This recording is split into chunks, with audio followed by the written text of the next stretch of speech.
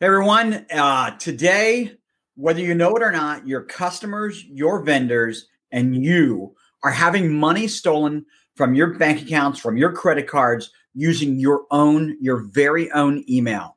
Yeah, your email. And you don't even know it, right? And what you don't know is that it's happening more and more often than you think. You see, what's happening are hackers are actually injecting themselves into your email conversations, your active email conversations, and putting in bank account and credit card information that's fake and goes to their accounts.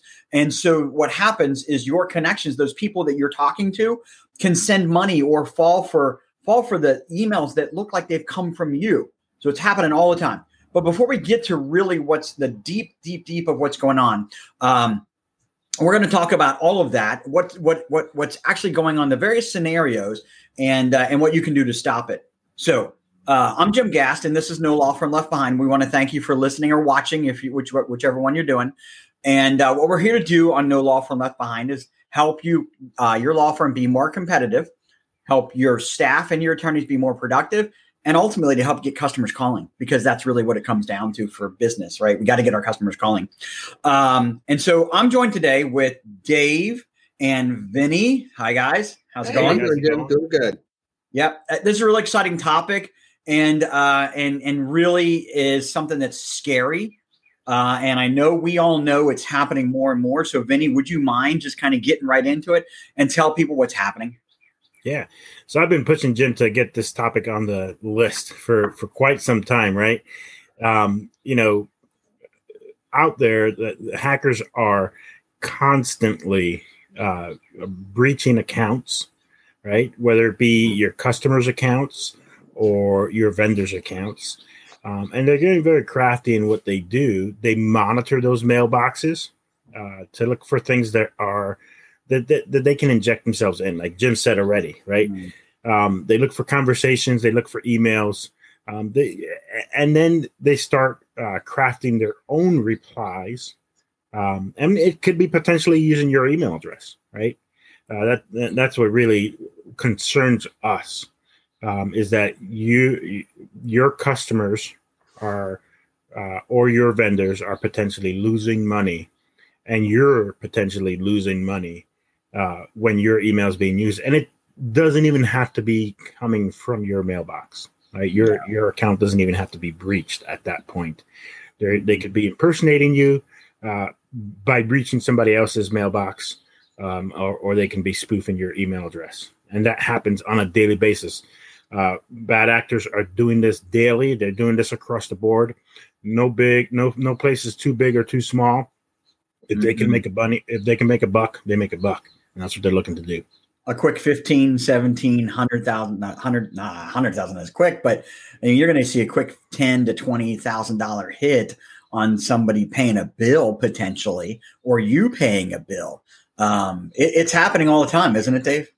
Yeah. I mean, the thing that people fail to realize is that it doesn't always involve somebody's account being breached. Mm-hmm. Okay.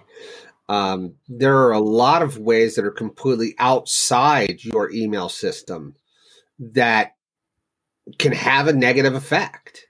So you don't necessarily have to have a hacker in order to, get into your system in order to fall victim to this problem.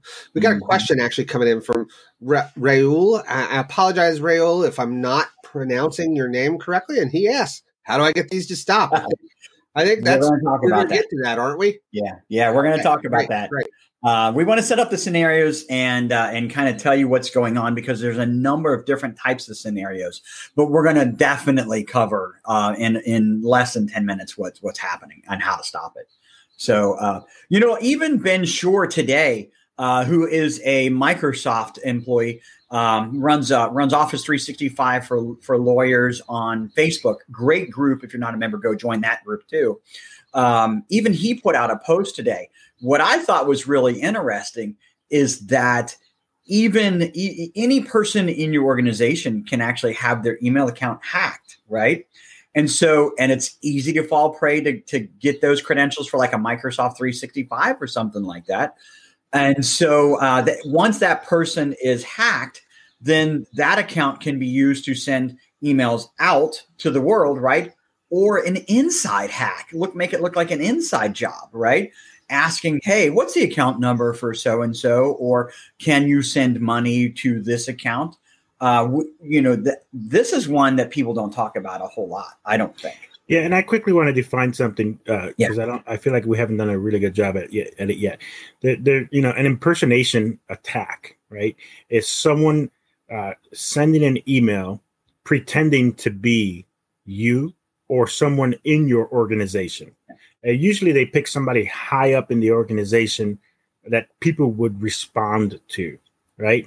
Or a contact that is like a salesperson or a manager or such, where the response is more likely to be received because of the title of that person. And so the impersonation, again, like Dave said, it doesn't have to include a breach, right? They could be using Gmail, or they could be using any other service out there to impersonate a person in your organization and target people within your organization, or target your customers, or target your vendors, right? Mm-hmm. And if the person receiving that email is not savvy enough, they can easily fall prey to that.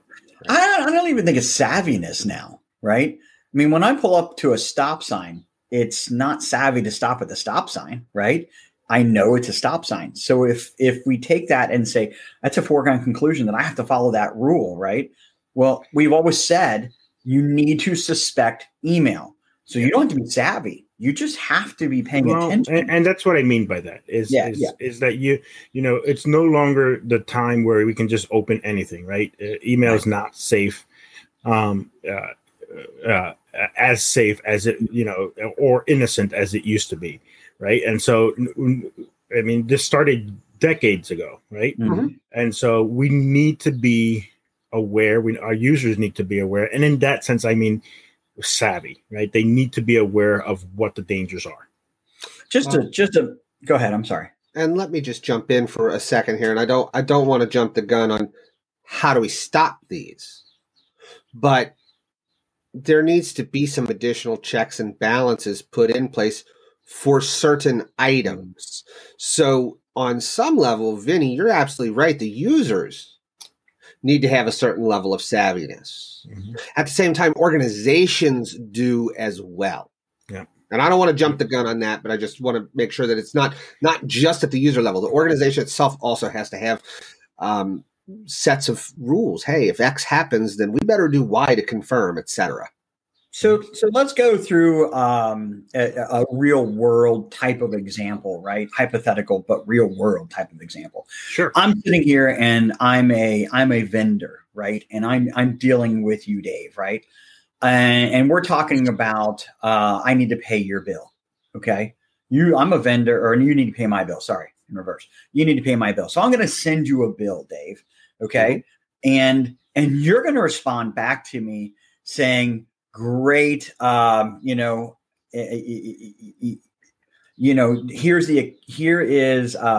much you owe us, or something like that. Well, I don't want to send you a check. I want to wire it to you. Or can I use a credit card? Right. And so what could happen is a hacker could be sitting there monitoring either side of that email conversation, the vendor side of the conversation or the customer side of that conversation, right? How they're monitoring it, there's a multitude of ways in which they could be monitoring it. They could have hacked the vendor's email account. They could have hacked the customer's email account, or they could have just gotten lucky and sent things at the beginning of the month when people get invoices. Yeah. Now this is a situation when it's really a hack. Let's talk about a scenario where it's really a hack. Okay. And so I'm the vendor and I say, yes, you can pay my account. Here's my credit card info. Here's our account, ACH or wire transfer or whatever, right? Okay. Or I'm the customer and saying, I can use this credit card. Okay. You can use this credit card, Mr. Vendor. Am I making sense so far, guys? And so maybe I send them as a hacker from the vendor. I say I put in a fake link that goes to a fake wire transfer or credit card payment gateway that goes to the hacker's account instead. But if the customer wasn't paying attention, how would they know? I had this happen last week where I had to pay a bill, and I normally just go right to the link, but I'm like, you know what? I'm going to call just to make sure that this link is the valid link. Didn't use the telephone number, by the way. I just had the exact same thing, and Jim, I'm still waiting for a response from you. I got an email from our Verizon rep. Oh yeah, saying, hey, it's time to upgrade your phone, et cetera, et cetera. Why don't you go ahead and email me back and we'll start talking. I sent a message to you, Jim, saying, hey, who's our actual account manager? Yep. I think this is legit because I do think I'm eligible for an upgrade, but I don't know this person. Mm-hmm. I'm not going to talk about my Verizon account with them. Yep, and I do the same. Even if I get something that looks like it came from Jim and says, "Go sign up for this." Right. Again, I just have it in my mind. I always double check on something that's out of the ordinary. Right? Now let's get to, I think, Raul. I think that's pronounced. Our apologies. Let's get to that situation where there hasn't been a hack. Okay, let's get to that impersonation.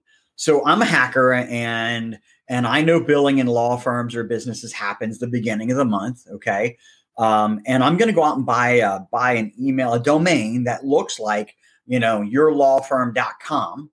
But an O is a 0 or something along those lines, okay? Or maybe your domain has an L or an I, and I replaced my email address looking like it's a capital L or something like that, but it's really an I. I've seen it where people just throw. We have, where they would have double letters or something like that. They might have a pair of next to each other because I got bad eyes, and they just put a third one in, and yes. It's so easy to just read right past that. And so that's specifically an impersonation attempt, is what that's called, guys. That's not a real hack.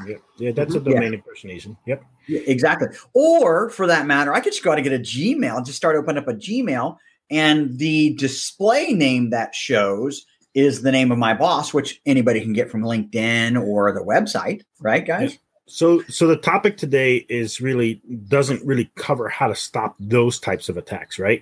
But I'm going to quickly say that services like Mimecast or services like Microsoft Advanced Threat, or actually it's called Microsoft Defender now, right? But it's the Advanced Threat Protection, in which they include the AI to block those types of impersonation attempts. If you're going to look for a solution, look for stop impersonation attempts is really what it's called. And almost every good email security solution out there should have that today. But let's get to the very specifics of how to stop the ones where people have really been attacked, right? Vinny, I know this is what you've been wanting to talk about. It's your floor. Yeah. So again, our goal is to talk about ways to minimize these types of attacks, right? I don't think there's a 100% foolproof way to completely block a breach or anything like that, right? But we want to minimize the opportunities, lower the risk of those types of things happening. And one really effective way, one really, really good way that everyone should be doing across the board is two-factor authentication. We've been really pushing it to our clients. We've been implementing it in different ways, as a matter of fact. In some cases, we're using a product called Duo, which is a great product because it can be implemented across the board. You can use that on your computers. You can use that on your terminal servers. You can use that on your VPN, and you can use it on your Microsoft accounts, right? Or in some cases, if depending on the type of setup that the customer has, we may just implement the Microsoft two-factor authentication that's included with their licensing, right? Yeah. And again, what two-factor authentication is, right, is just like a second form of ID. So you log in with your regular password, and then you're prompted for a second form of ID. The advantage of that second form, though, is that it's constantly changing, right? Yeah. Every 30 seconds, it's usually a 6-digit code, and there's different ways you can do it. You can do it through an app, you can do it through a push, you can do it through an email, right?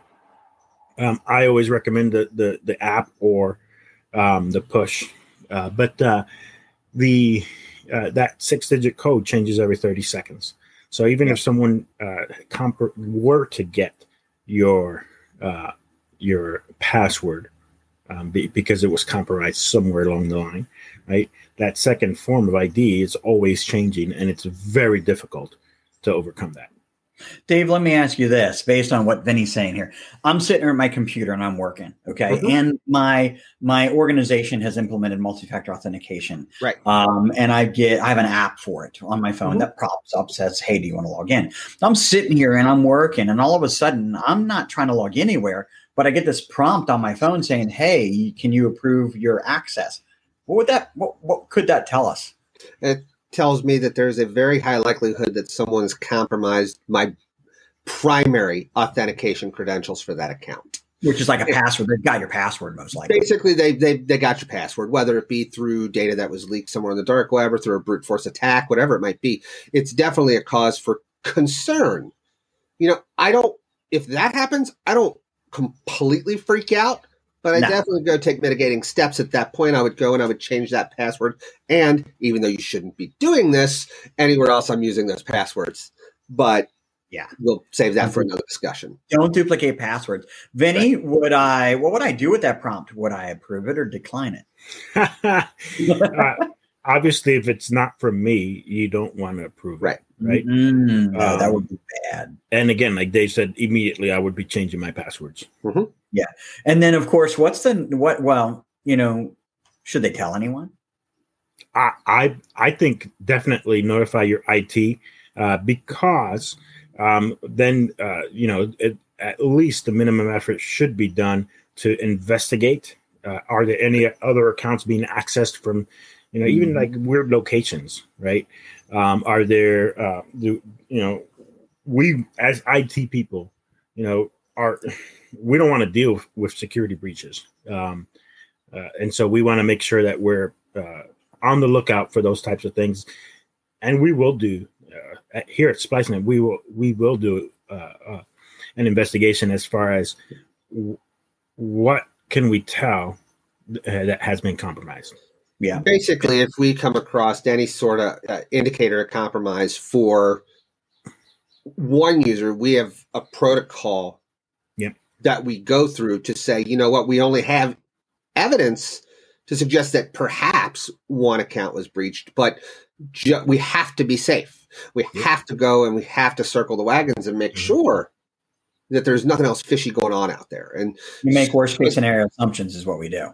But as IT, we can't do that unless the end user tells us that something strange has happened. And it's typical that a breach will not be found out until later, right?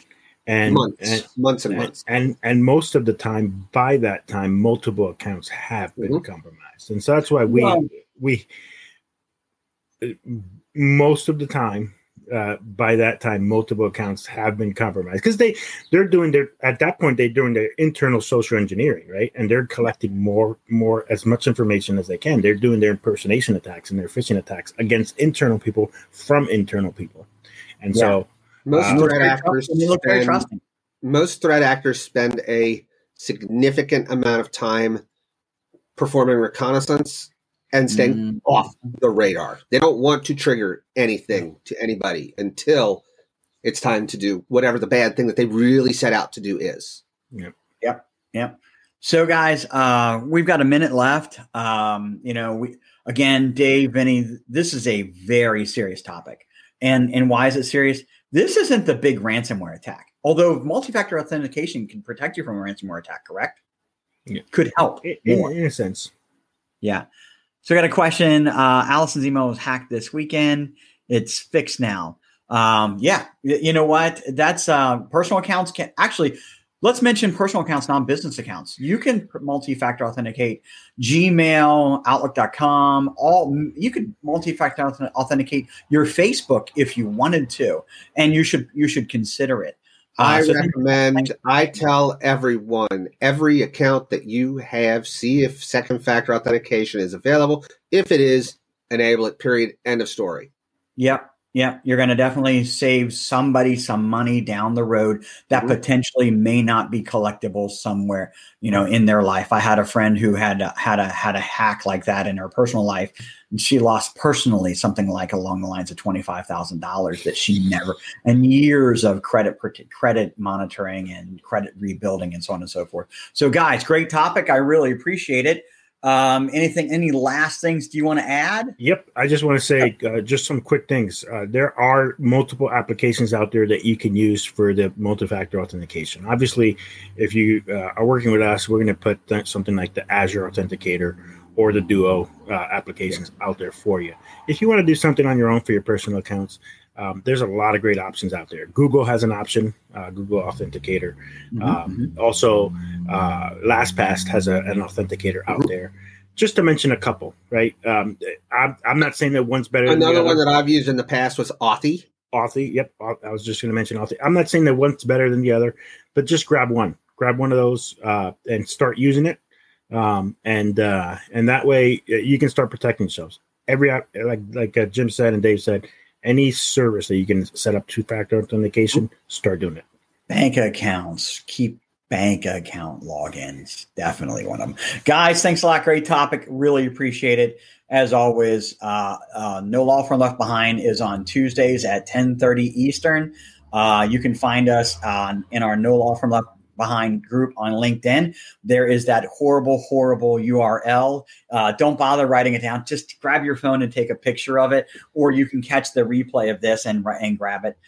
If you just go to No Law Firm Left Behind and LinkedIn and search No Law Firm Left Behind, you'll find the group and ask to join it.